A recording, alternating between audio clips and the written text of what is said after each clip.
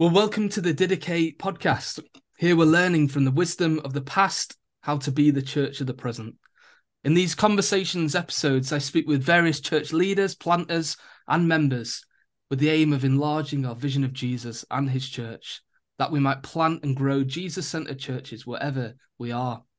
In this episode, I'm here with Dick Coling, lay preacher and church warden in his local church and retired police officer, but still busy working. Dick, it's wonderful to be able to talk with you. Sam, thank you so much. Thank you so much. I feel so touched that you've invited me to this, and it's a real privilege to be involved and to contribute to this really, really important, valuable work, and really good to catch up with you. It's been too long. It really has. What a pleasure and joy to have you here on this podcast. Well, look, we're going to think a little bit in this episode about the gifts of the Spirit, and I hope we'll see that all about a generous father who has this glorious vision for his people to be like Jesus in the power of the Spirit. But Dick, before we get into all that, tell us a bit about yourself. Thanks, Sam. And I am prone to waffle on, so you'll have to stop me. If we get to an hour and a half and I haven't finished my little bio, I've gone on too long. Yeah, I've been involved in a local Church of England church here in the village I live at, just outside Leicester, for over 40 years now. I started going to church at the age of 7 for reasons I can't quite put my finger on, coming out of a family who didn't go to church. At the age of 7, I went down on my own and felt drawn and very interested in what was going on, and was hugely welcomed by a number of people in the church. And apart from a short period of time when I went to live and work in London, I've been at the same church ever since. Not at all what I'd planned. Interested in the way that the living God moves and directs our paths. I, at the age of 18, joined the police and was the youngest serving police officer in Leicestershire when I started. I did 30 years in the police and retired from that about 5 years ago. But as you mentioned in the intro, I'm still busy working and doing some work connected with law enforcement.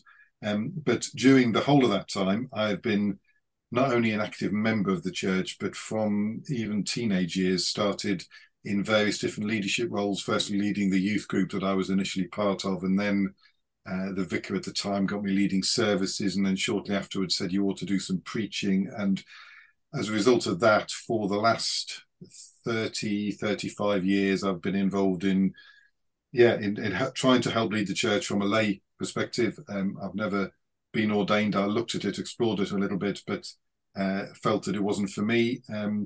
But yeah, and then probably so I'm leading services and preaching on a reasonably regular basis. But then about 2 years ago, a vacancy came up within our church for the role of church warden. I'd be happy to talk about that and the roles of church wardens at some stage, Sam, but that might be for another day. But happy to do that. But that's meant that I've stepped back a little bit from the preaching and leading element at the moment, because the role of warden is important and quite full on, especially with the several projects we've got running in the church. So yeah, that's what I'm doing. And I also contribute a little bit to a few bits of writing and podcasts and talks and conferences and so on once in a while. But all of those things keep me busy and active. Yeah. Brilliant. Oh, it's good to get to know you a little bit more there, Dick, as well. I'm learning things about you there. And you spoke about leadership and your various leadership roles. And we'll think about that a bit later, won't we? About how we should view gifting in leadership and the life of the church. But before that, Dick, the big question of this podcast, what is church? You did tell me beforehand that you were going to ask me that question, and I have been thinking on it. Unfortunately, this is not at all original. This is stolen, but this phrase is the one that's been bouncing around in my head. The first line of the book by book on the book of Numbers, which you will know very well, written by Paul Blackham, which I was particularly struck by, starts with the line, "The living God's answer to the world's problems, plural, is church." Mm-hmm. I was really, really struck when I first saw that, because my first reaction was, whoa, hang on a minute, Paul, you've gone over the top. Jesus is the answer to the world's problems, not church. You're getting things slightly confused. as is often the case in conversations or reflections on the writings of Paul, I feel that he has actually nailed something really important there. Church is the answer to all the world's problems, because church is where we meet Jesus, where we worship Jesus, where we seek to become more like him, where we share Jesus, and where we learn how to be fully human in the abundant life that Jesus modeled for us, bought for us, and now freely offers us. So, and I think if I was to think of a scripture that bowled me over in the same way as that phrase did, it would probably be Ephesians 1:22, which again, I know you know inside out, Sam, and most of us will know really well, but reading from the New King James, just reading Ephesians 1:22, he put all things, the Father put all things under Jesus's feet and gave him to be the head over all things for the church. Just that sense that Jesus has been given this enormous position, this elevated position in the universe, and has all things and does all things for the church. When I read and reflected on that some years ago, it really just made me think, church is so much more than I have previously understood it to be. And therefore, the statement, church is the living God's answer to the problems of the world, isn't really too much of a stretch. Not when Ephesians 1:22 is in our mind. If Jesus is doing all this for the sake of the church, then that's what we should expect. Oh, amazing. You said you're not original there. I mean, I endeavor to be as unoriginal as possible in my life and ministry, so that's no bad thing. But what did you say? I think the Apostle Paul said the same, Sam, didn't he? Exactly. In Romans 1, I am a servant. I'm not here to think on my own. I'm here merely to communicate the truth of the gospel, yes. Oh, precisely. It's when we start trying to be original that's when the problems happen, I think. But what did you say that you said the living God's answer to the world's problems is church? That's as you say, a massive vision of church right there. And I mean, look, when I was growing up, if I'm just being honest, I was a Sunday-only Christian. I thought church was going to an old building with people I vaguely knew for about an hour, and I would dress up in a suit. And that was kind of what I thought church was, honestly, and that's my bad. But here's this massive vision of church. Have you always had that kind of a vision of church, or is this something that you've grown up into over the years? Absolutely not.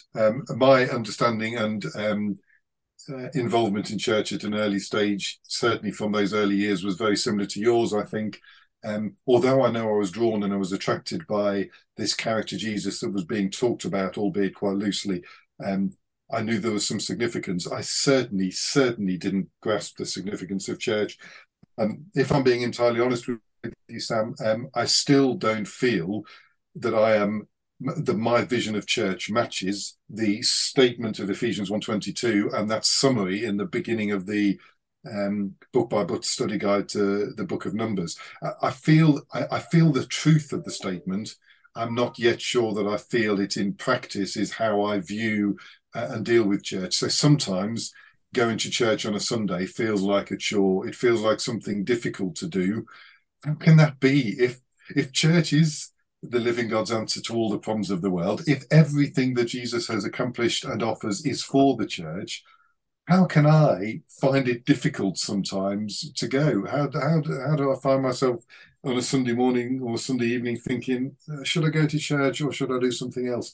So in practice, I don't practice what I preach enough, Sam. That's the truth of it. But I do aspire to that understanding of church in such a way that I commit myself to being involved in a church and going to a service and then being involved in the life of the church, the people for the entirety of the week, because I do believe the truth of those things, even though I don't always act it out. So I remember someone years ago saying to me that in the Christian life, we're catching up experientially what's already true of us theologically. It's Oh, one of yeah. those great I like that. lines. And do you think there's Yes. something of that with regards to church? Because someone might say that's a massive vision of church. It's like Mm, church is at the center of God's life. It's what He's doing in the world. Like today, there's all these elections taking place in America, and it's like that's mm. not really God's top priority in the world, though it might be a lot of media outlets' top priority. Church Mm. and what's happening with church around the world is its top priority. Would you say that there is that sense in which we have that massive, we see in scripture this big vision of church? We might look at our church families when we gather together and think, is that quite right? But is it true? We're catching up, sort of experiencing what's true of us theologically. I think it's absolutely true, Sam. I don't think it's just in the world of church, as you quite rightly say. It's in the way of all sorts of different truths with us as Christians. And I need to be careful here, just in case anyone from my local church were to listen to this bit. But in practice, my involvement with church on a Sunday in home groups and other places doesn't always reflect the truth of Ephesians 1:22 and lots of other similar scriptures and the statement. I don't always find myself thinking when I'm with other Christians in church or in home groups or in other areas that I might be, this feels like the living God's answer to all of my problems and the problems of the world. That mustn't be my overriding feeling. The fact that I'm not experiencing it doesn't alter the fact that the scriptures make it clear, and history across the world for thousands of years has proved the point. The fact that I don't live and work and worship in a perfect church that fully reflects scripture is just one of those things that we all have to live with, because none of us do. So that's not at all talking down my local church, which I'm very committed to and hugely fond of, and has been a massive blessing to me and my family for many years, and I hope for many years to come. But no, I don't always experience the truth of that, but I do aspire to experience it, because if church isn't the answer, the living God's answer to all the problems of the world, then to be honest, I've got better things to do. I want to find what is the answer to all the problems of the world. I want to go out and spend my time doing that.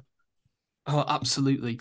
Just a quick one though. Like, I mean, I would say every faithful local church is what Ephesians 1 is part of what Ephesians 1 is talking about there.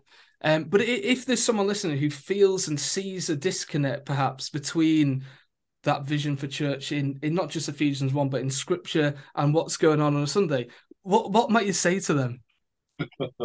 Oh, good question. I was asked a question at a church meeting recently, what's wrong with the world? And we were asked to write down on a piece of paper a list of things that are wrong with the world. I don't know whether it's because of my involvement with things like Christianity Explored or frameworks, but all I wrote down was, I am. That's what's wrong with the world. I am. I don't want to be looking outside and trying to blame. And to a certain extent, I think that might be true of our experience, my experience of church. For example, those days when I go to church and just feel that I'm on the outside and everyone else is in little groups chatting and there's cliques and everyone feels involved and I'm not, my first innate tendency is to want to look outside and think, for goodness sake, somebody ought to come and chat with me because I'm in need here. In actual fact, the opposite's true, of course, isn't it? The reason why I'm not involved with these people is because I've not approached somebody and said, hi, how was your week? Or can I just chat with you because I've had a really tough time? Or I'm just feeling a bit on the outside here. Can I engage with you? Or I've never seen you here in church before. Can you tell me about yourself? Or again, I think the tendency can be to look outside and try to apportion blame to the vicar, to the style of service, to the coldness of the building, to the time of the service, to whatever it might be, or to the other people in the church, when in actual fact, I've got some responsibilities there as well. If I go to church not thinking to myself, what can I get out of this? If I go to church thinking, how can I minister to people in church today, some of whom will have had a really, really tough week or going through a tough day, or there might be somebody there who's new for the first time. How can I help and support them? Then I tend to get a much more positive experience out of a church meeting. That then rubs off in the rest of the week, because as you've said, and we need to continue to remind ourselves, church isn't about an hour or even 2 hours meeting on a Sunday. It's about the ongoing life of the church in the week. but that's built on our experience as we meet together. Wonderful. So you just laid out there a vision for gathering together as Christians, where we're not coming for ourselves primarily. We're coming looking to serve and bless and love others. The scriptures talk about, well, yeah, it is, because I think our temptation, particularly in a culture that is used to having everything provided for us and anything we want available to us when we want it, providing we've got the cash, of course. But in a sort of consumerist culture, that we can bring that into church. But let's talk about the Holy Spirit. And what the scriptures talk about are these gifts of the Spirit, and about how that might help us to think through how we approach those gatherings with church and that other-centered approach to church. Do you want to introduce us to that?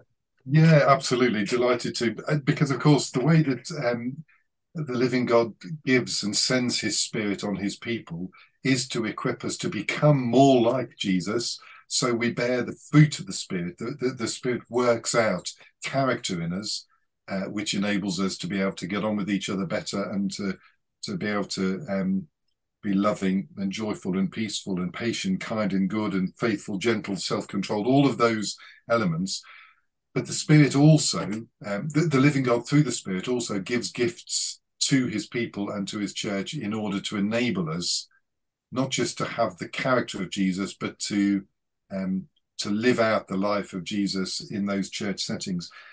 This has been a subject of interest to me for quite some time. In my teenage years, I was hugely influenced by a number of charismatic, sometimes quite excessively charismatic preachers, teachers who, for reasons I still can't quite understand, arrived at our church and delivered various different meetings, get-togethers, including what they called healing meetings, where people came and were prayed for, and some were healed of physical illnesses and diseases. Not all were, but some were. Some people were prayed for and received gifts of the Spirit, which was a new thing for me in those teenage years. That wasn't part of the teaching of the church that I'd heard or was familiar with. So this was all quite new and exciting to me. And having that sense of there's more to following Jesus than merely attending a church service, that he actually is wanting to be actively involved in equipping us to be engaged in all sorts of tasks, some of which might even be supernatural. You know, the miraculous this was my first engagement with the miraculous, I think, in church, having read about it. But now I thought, hang on a minute, we can experience things in a very different way. So I was drawn into that quite deeply for quite a while. But after a while started with a sense of this doesn't quite feel like it's reaching the fullness of what it's meant to, and started pushing in a little bit into what are the gifts of the Spirit. Because at that early stage for me, I was turning up at meetings and leaders and visiting preachers were saying things like, what's your gift of the Spirit? Which gift of the Spirit have you been given? I had no idea. I didn't know what they were talking about. So I was taken to normally 4 places in the Bible and shown lists of the gifts of the Spirit and told that's what we're talking about. So those 4 places traditionally were Romans chapter 12, 1 Corinthians 12, possibly also including 14, but mainly chapter 12, Ephesians 4, and 1 Peter 4. They were the 4 passages that were brought to my attention, either by somebody talking to me or on occasions by a book or a pamphlet somebody gave me. And I remember reading somebody saying, when you put these 4 lists together, we find the fullness of the gifts of the Spirit listed there. And your job, and I'm paraphrasing slightly, your role is to look down that list of gifts and find which one of those you possess and then use it in the kingdom of God. No, that was my feeling, Sam. That was exactly my feeling. Yeah. I suspect that you've got some more to say here. What might be the problem with that? Well, this is where I started. I've got lots and lots of books by charismatic people and people influenced by that sort of movement, and started reading them and reading them and reading them and being quite taken in by them, but then thinking, hang on a minute, where's the scriptural basis for this? So when you ask the question, what are the problems? That's what I started going through. My first contention with this was, you put all four of those lists together and there are either 18, 19, I suppose you might call it 20, depending on how you want. Is pastor teacher one gift or two? Is hospitality actually a gift, or is it just a different? So 18, 19, 20 gifts. People would try and tell me, and the books would try and convince me that this was evidence of a hugely generous God. I mean, 18, 20 is good, but it's not a massive amount. And so firstly, I looked at those four gifts and thought, well, what if I don't fit in any of those? Does that mean I've not got a gift of the Spirit? I was consistently assured, you've definitely been given at least one of these. You just need to find out which one it is. But then when you look at the four gifts, not one of those so-called gifts is on every one of those four lists. All four of them are different. It's not that you get the same list appearing four times. You get four totally different lists. There is a little bit of crossover, but not one gift, unless you call speaking and prophecy the same gift. Not one of them appears on all four. So, and not one of them refers to each other. Paul doesn't say, look at Peter's list of gifts, or Ephesians doesn't refer back to Corinthians. So it all felt like, hang on a minute, this seems a little bit constraining. This feels like a strange way to go. And then when I started looking in a little bit more detail, and I am sometimes a little bit too analytical, I'm often reminded by people, only one of those four lists actually refers to gifts of the Spirit. The others refer to gifts of God or gifts of God's grace, or I think one of them refers to Jesus's gifts. So there isn't a consistent list for these things. And then, of course, the big overriding one that started to strike me the more I read into it was, this is exclusively a New Testament view on all this. Yeah. Does this mean that there were no gifts for people in the Old Testament? And that's where my problem started. So it started making me think, I'm not at all convinced that there is such a disparity between the life of an Old Testament believer and the life of a New Testament believer. I do understand the nature of the difference between needing to become an Israelite in the Old Testament to be part of the kingdom of God, and now the doors are flung open in the New Testament. But why would gifts be one of those areas that was so radically different? So they were some of the problems I identified, Sam, and it made me burrow deeper and deeper and start looking again and thinking, hang on a minute, this just doesn't seem quite right. And I'm just thinking, like, quite often the persons of the Trinity are attributed, or one of, to certain denominations or Christian movements. So you've already talked about the Charismatics, or we might think the Pentecostals, and sometimes it's said, they're the Spirit Church. And then evangelicals sometimes get described, you're all about Jesus, or something like that. And do you think there's a similar problem, which, and I think that's problematic because we're Trinitarians. Yes. Do you think there's a similar problem when it comes to the scriptures, that it's sort of like the Old Testament here there's God, sort of a generic God, but not specifically the God who is Father, Son, and Spirit, and the Spirit at work in the Old Testament. And then suddenly Pentecost happens. Obviously Christmas happens, that first Christmas, so Jesus comes on the scene. Then Pentecost happens, and the Spirit comes on the scene, and then we get spiritual gifts. Am I thinking wrong there, or is there something of that? I think that's exactly how it has been thought and interpreted over recent years within parts of evangelicalism, Sam. And I think you're absolutely right. There are really big problems associated with it, problems that leave me feeling hugely uncomfortable. And a Trinitarian reading of the whole of the Bible from start to finish is where I think we need to be, not just the Father in the Old Testament, the Son in the first part of the New Testament, and then the Spirit. That just doesn't seem to work at all. And I think if we were to look at Scripture, certainly if we look at 1 Corinthians 12, which is one of those passages that does seem to address this subject, the Trinitarian nature of this, I think, stands out. If we look at 1 Corinthians 12, verse 4, well, in fact, 4, 5, and 6. 1 Corinthians 12. Let me just read those, and I'll read from the NIV this time.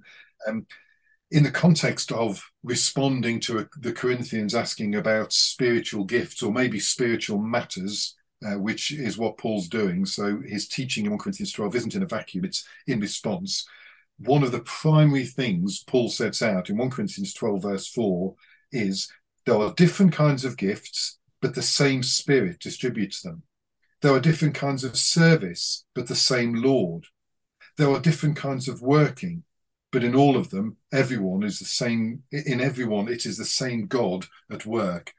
That seems to me to be a Trinitarian approach. It feels like the Apostle Paul, as he sets out to answer some of the issues concerning spiritual matters in the church at Corinth, which seems to be experiencing a revival and lacks no spiritual gift, according to chapter 1, verse 7. He wants to set out, look, there are gifts of the Spirit, there are services of the Lord, there are workings of God. It's all part of the same thing. Let's not have that isolating members of the Trinity and trying to work as if all of them were working totally independent of each other. I think it's right to recognize the different persons of the Trinity and who has responsibility. The Father didn't die on a cross. The Spirit is the one who lives inside of us. But to start looking at any area, let alone that of gifting, and see it purely as the work of the Spirit, I think is to be too narrow, and to start introducing a way of the Bible that is fraught with danger and will limit what we do. Which is why, as I say, it started making me think, hang on a minute, what's the Old Testament take on this? What is it that the Old Testament has to say about a subject such as the gifts of the Spirit? So shall I talk a little bit about what I found out from that? The way I did it, again, just this isn't the right way to do it, but it ended up at the conclusion I think that was probably quite useful. I drew up that list of 18 gifts and put it down on a sheet of paper, 18 or 19 gifts, thinking, okay, so if that is the gifts of the Spirit, what does the Old Testament have to say about those gifts? And of course, a careful reading of Scripture finds all of these gifts. Just taking the ones, is it 6 or 8 that are listed in 1 Corinthians 12? Every single one of those, not only practiced by Jesus in his life, which is evidence of the man filled with the Spirit beyond measure, which is what we'd expect, but evident in the life of believers in the Old Testament as well. So we find the gift of languages being used by people in the Old Testament. We find miracles. Goodness, Elijah and Elisha had their fair share of those. We find healings, sometimes in the plural, in various different places. We find all of these different elements within the Old Testament. And the other factor that contributed hugely was the Apostle Paul's method in writing 1 Corinthians seems to be probably summarized in 1 Corinthians 4, verse 6, which seems to me to be quite helpful in understanding his method, but then we can see it working out in practice. 1 Corinthians 4, verse 6, he writes, "Now, brothers and sisters, I have applied these things to myself and Apollos," talking about the divisions in the church, "for your benefit, so that you may learn from us the meaning of the saying, do not go beyond what is written." That, I think, seems to be the summary for Paul's method of writing the whole of 1 Corinthians. There are 16 chapters to it, and in almost every one of those chapters, the Apostle Paul deals with the issues arising either from his own mind that he wants to teach, or in response to the letter he's had from them.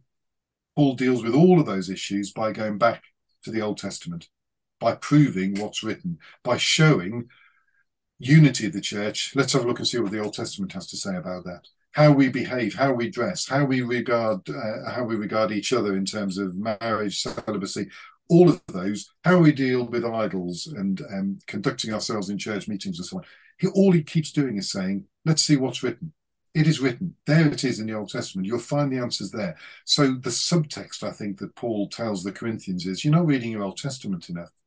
All of the issues that you're facing, the problems that I'm hearing about, and the issues that you're asking me about, it's all there in the Old Testament. So when we get to chapter 12, when he begins chapter 12 with the words, "Now about spiritual gifts or spiritual matters," we should expect Paul to be taking the same route and to be saying, let's see what the Bible has to say, what the Old Testament has to say about spiritual matters or spiritual gifts. So those two elements were really instructive for me in thinking, hang on a minute, so the so-called gifts of the Spirit which arrived in the New Testament are actually evident in the life of believers in the Old Testament. And when the Apostle Paul wants to address the issue of spiritual gifts and spiritual matters, he points everyone back to the Old Testament. So that's what started me working in more detail to figure out, so what are spiritual gifts in a whole Bible sense, not just in a New Testament sense, or perhaps more dangerously, not just in the sense of 4 passages ripped out of context and put into a book and taught, this is how you understand spiritual gifts.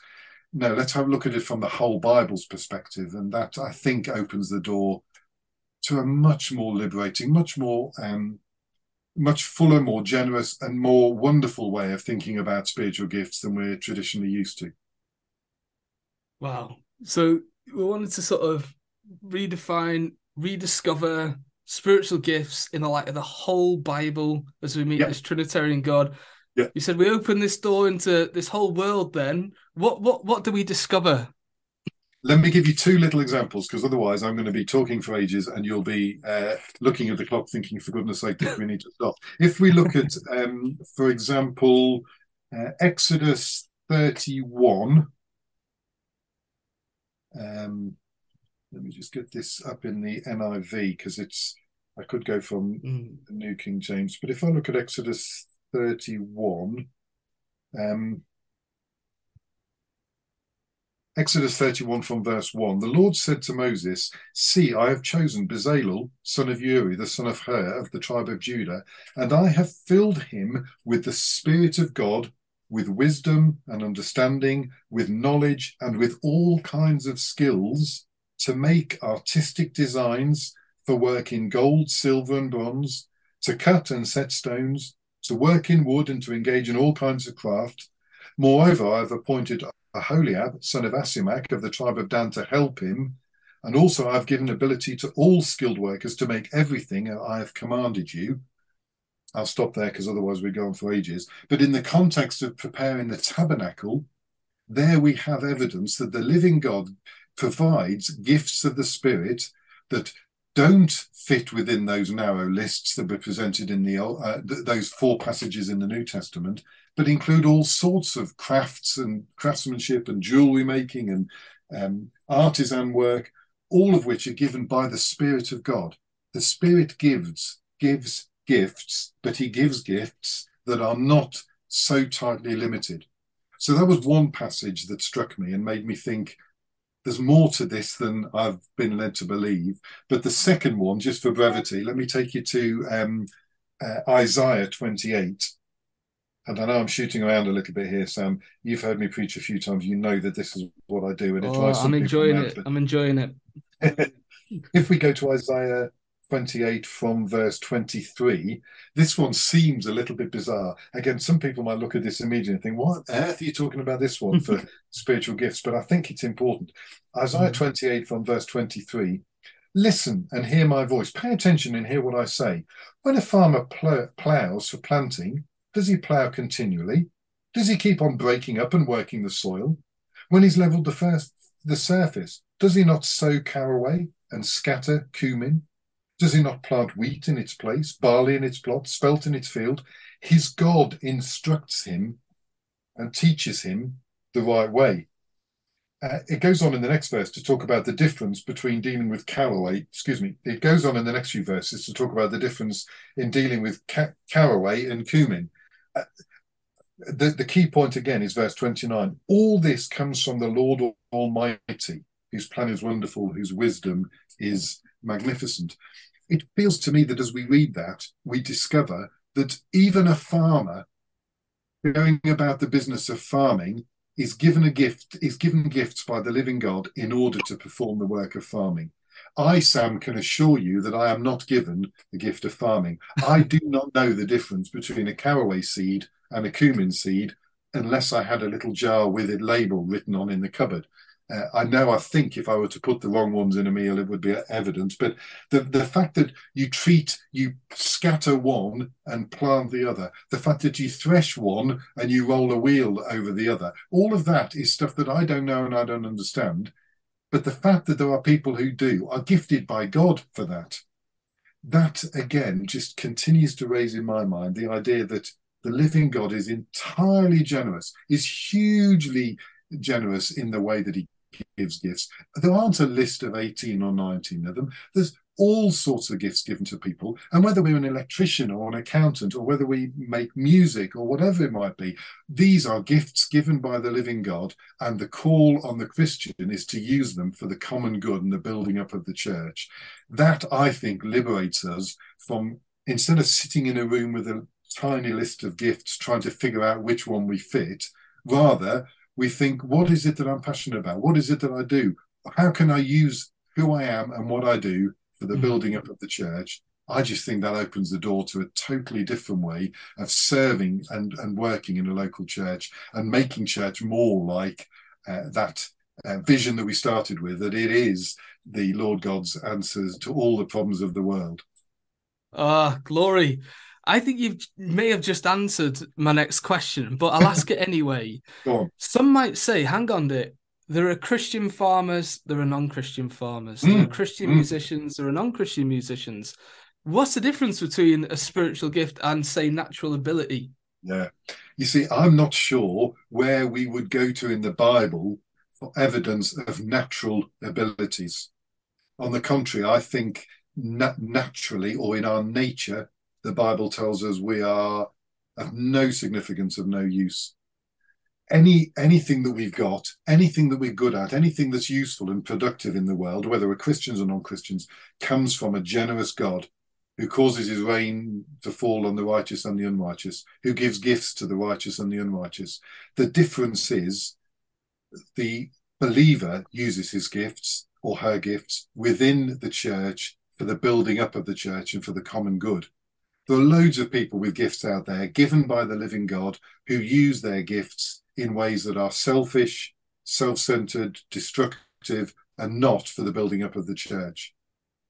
The call to the Christian is to use those gifts, those so-called natural abilities, which are actually spiritual gifts given by the living God for the benefit of the church and the building up of and for common good, not to promote myself, not to show off, not to try and score points, but to build up the church, to be able to help and serve in all those different ways that churches need. I think that's where Paul goes in 1 Corinthians 12, right? He lays out the spiritual gifts, or some of these spiritual gifts, but then he immediately goes to this exploration of the church as the body of Christ. Unity, united and diverse. So I think Paul would agree with that. I think you are. And again, just as a final point on that, in terms of the diversity of gifts, the living God is hugely generous. It's not a tight list. There are all sorts of gifts that are mentioned in the Bible, not within those lists. And you don't often, I do occasionally, but you don't often hear people saying, Heavenly Father, please give me the gift of celibacy. It is a gift. Give me the gift of giving. You hear lots of people saying, give me the gift of prophecy or preaching and teaching or miracles or healing. But how often do we hear people saying, I want the gift of administration or help or whatever it might be? The interpreting dreams, that's not a list in any of the lists, yet it's clearly a gift of God given to people like Joseph and Daniel in the Bible. Children, a gift from God. So there's all sorts of ways. And all I find is that we need to be less narrow in our understanding of what spiritual gifts are and less confined by the definition of those gifts, and rather think much more broadly about the hugely generous way the living God pours out gifts and abilities on human beings everywhere. And if we belong to the living God, if we are followers of Jesus, if we're part of the church, we are called to use those gifts for the common good, to serve, as you say, in the body of Christ and for building up of the church and making Jesus known. Amen to that. And do you think that would help us think through different roles in church? I mean, I think there can be a temptation to see that the goal for someone is to get them up at the front of church because those are where the main gifts get displayed. But actually, you want to say this is, we must have this massive vision of God's generosity, all these gifts of the Father given by the Spirit to make us like Christ, the body, Yes. his body, the church, and actually allow the whole of Scriptures to speak into that. Think it might help in that? Yeah, I think it absolutely must do, Sam. I think the fact that some gifts are up at front and obvious and some aren't, in a worldly sense, starts creating hierarchy. In the church, it mustn't. It never does. It shouldn't. We're all gifted and able to contribute to the life of the church. Some of it might be public. Some of it might be quiet. Some of it might be up at the front. Some of it might not be. It doesn't matter. We're all part of a body. And as Paul goes on in 1 Corinthians 12 and other places in his letters, and we get it elsewhere in the Bible, different people with different gifts. We're not all meant to be hands, otherwise where would our sense of smell be? Those examples, I think, are exactly how the life of the body of Christ, the church, is meant to work. We all have different gifts and abilities. We are called to use them in the service of God. And if somebody feels petrified about standing up in the front and talking in front of others, we're not going to shove them up there and say, we think you've necessarily got the gift of leadership, but they've got lots and lots of other things they might want to do. It may well be they've got the gift of leadership, but the church is where we nurture that, and then we can find that and help to develop that. But yeah, all sorts of differences, all sorts of different gifts, some miraculous, some apparently mundane. Let's not start scoring points around each other and elevating one above the other. Let's use them all for making Jesus known and sharing him amongst other people who don't yet know who he is. And so our vision of church has to be more than just this handful of 18, 19, 20 gifts on display, but a place in which gardeners are welcome, musicians are welcome, embroiderers are welcome, all of that, yeah? Yeah. Just after you do. How wonderful that would that be in a church if people were all there, not looking at others thinking, I don't know what gift I've been given, I don't score on the left, but knowing that whoever they are and whatever they can do can be used for the glory of the church. Yeah, everyone's welcome, and everyone's welcome to bring their gift and contribute to the life of Jesus. And because we're going to wrap up in just a few minutes, but what would you say if there's church planters, church leaders, church members listening to this, what would you just want them to take away from what you've been sharing?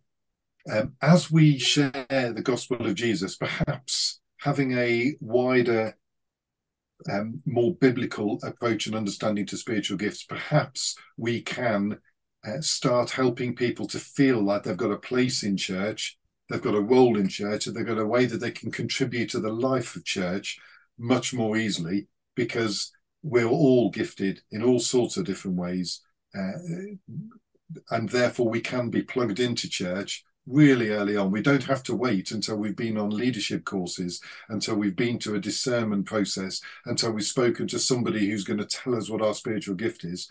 We get plugged in straight away with whoever we are and whatever it is that we can do. The life of the church is meant to be so varied that if we're great at speaking lots of different languages, there's all sorts of work we can do in sharing the gospel with those who don't. If we're gifted, as you say, as gardeners, electricians, as architects, whatever it might be, there's things that we can do in the church. And we can, therefore, church planters and all of us can encourage new people into the church and find roles for them really easily, and a sense of belonging and a sense of worth, and pointing our gifts towards the benefit of the church, not just to our own selfish ends. Oh, amen.